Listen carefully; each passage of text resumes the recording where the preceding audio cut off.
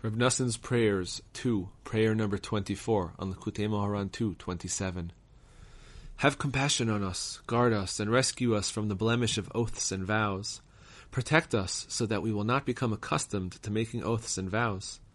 May all of the oaths and vows that we must make be for the sake of attaining holiness and self-restraint, in accordance with your good will. As our sages said, oaths are a fence that encourage self-restraint. Guard us in your vast compassion.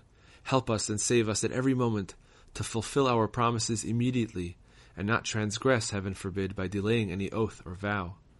May we fulfill our oaths completely and immediately and do all that we have promised. May we keep and do that which emerges from our lips immediately and without delay. Guide us and teach us at every moment how to conduct ourselves in the realm of making oaths and vows, with the goal of attaining holiness and asceticism. Then we will truly fulfill our promises, and through them truly attain holiness and self-restraint, in accordance with your good will. Guide me in your truth, and teach me, for you are the God of my salvation. I have hoped in you all the day. Have pity and compassion on me and on the entire Jewish people. Compassionately fulfill our requests for the good.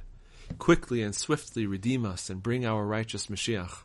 Restore sovereignty, dominion, and supremacy to your people of Israel, who are truly worthy and God-fearing.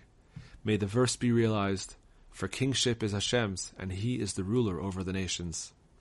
And redeemers shall go up on Mount Zion to judge the mountain of Esau, and kingship shall be Hashem's. And Hashem will be king over the entire earth. On that day, Hashem will be one, and his name will be one. Prayer number 25, on Likutey Moharan 2:30.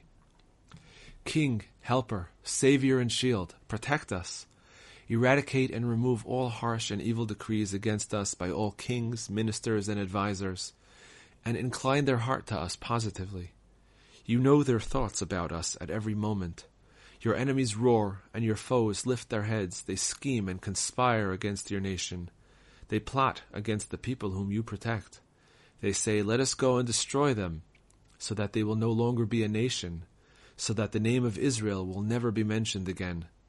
They have agreed with a single heart. They have formed a pact against you. Master of the world, you alone know the position of the Jewish people at this time among the non-Jews. They consider us as thorns in their eyes, as a despised object that is undesirable, vile, rejected, and forsaken. Gaze down from heaven and see how we have become an object of derision and mockery among the nations. We are considered as sheep for the slaughter, to be killed, destroyed, beaten, and insulted.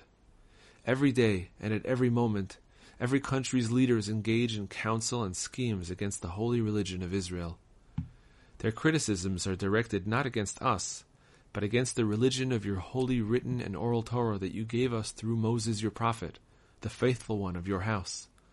Only because of that do they grind their teeth against us at every moment, in every generation, in every country. Not only one has stood against us to eradicate us, but in every generation they stand against us to eradicate us. But the Holy One, blessed be He, saves us from their hand. Our compassionate Father, have compassion on us. When no one stands up on our behalf, may your great name stand up for us at a time of trouble. See, the enemy's power is increasing, and none of the Jews are helped or strengthened. No one takes to heart the intense danger facing the Jewish people in every generation. Non-Jewish courts and advisors judge them, and constantly plan and take counsel on how to strip them of their religion, heaven forbid. That is the entirety of the core of their evil thoughts, as is revealed to you, Master of all, who knows thoughts. They have already enticed and lured a number of Jewish souls by means of their counsel and evil decrees. And they plan yet more evil counsel to add more decrees, heaven forbid, in each and every country, as we have heard a number of times. Woe to the ears that hear this! What shall we do to nullify and eradicate their schemes and spoil their plans? Lord God, desist now. Who will rise with Jacob, for he is small? Help us for the sake of your name, because there is no one else to stand on our behalf. You, who are pleased with supplication and accept entreaties, be pleased and appeased with this impoverished generation, because there is no one else to assist us. Help us, because we depend on you. Hashem, our God, and God of our fathers, You are filled with compassion. You love your people of Israel.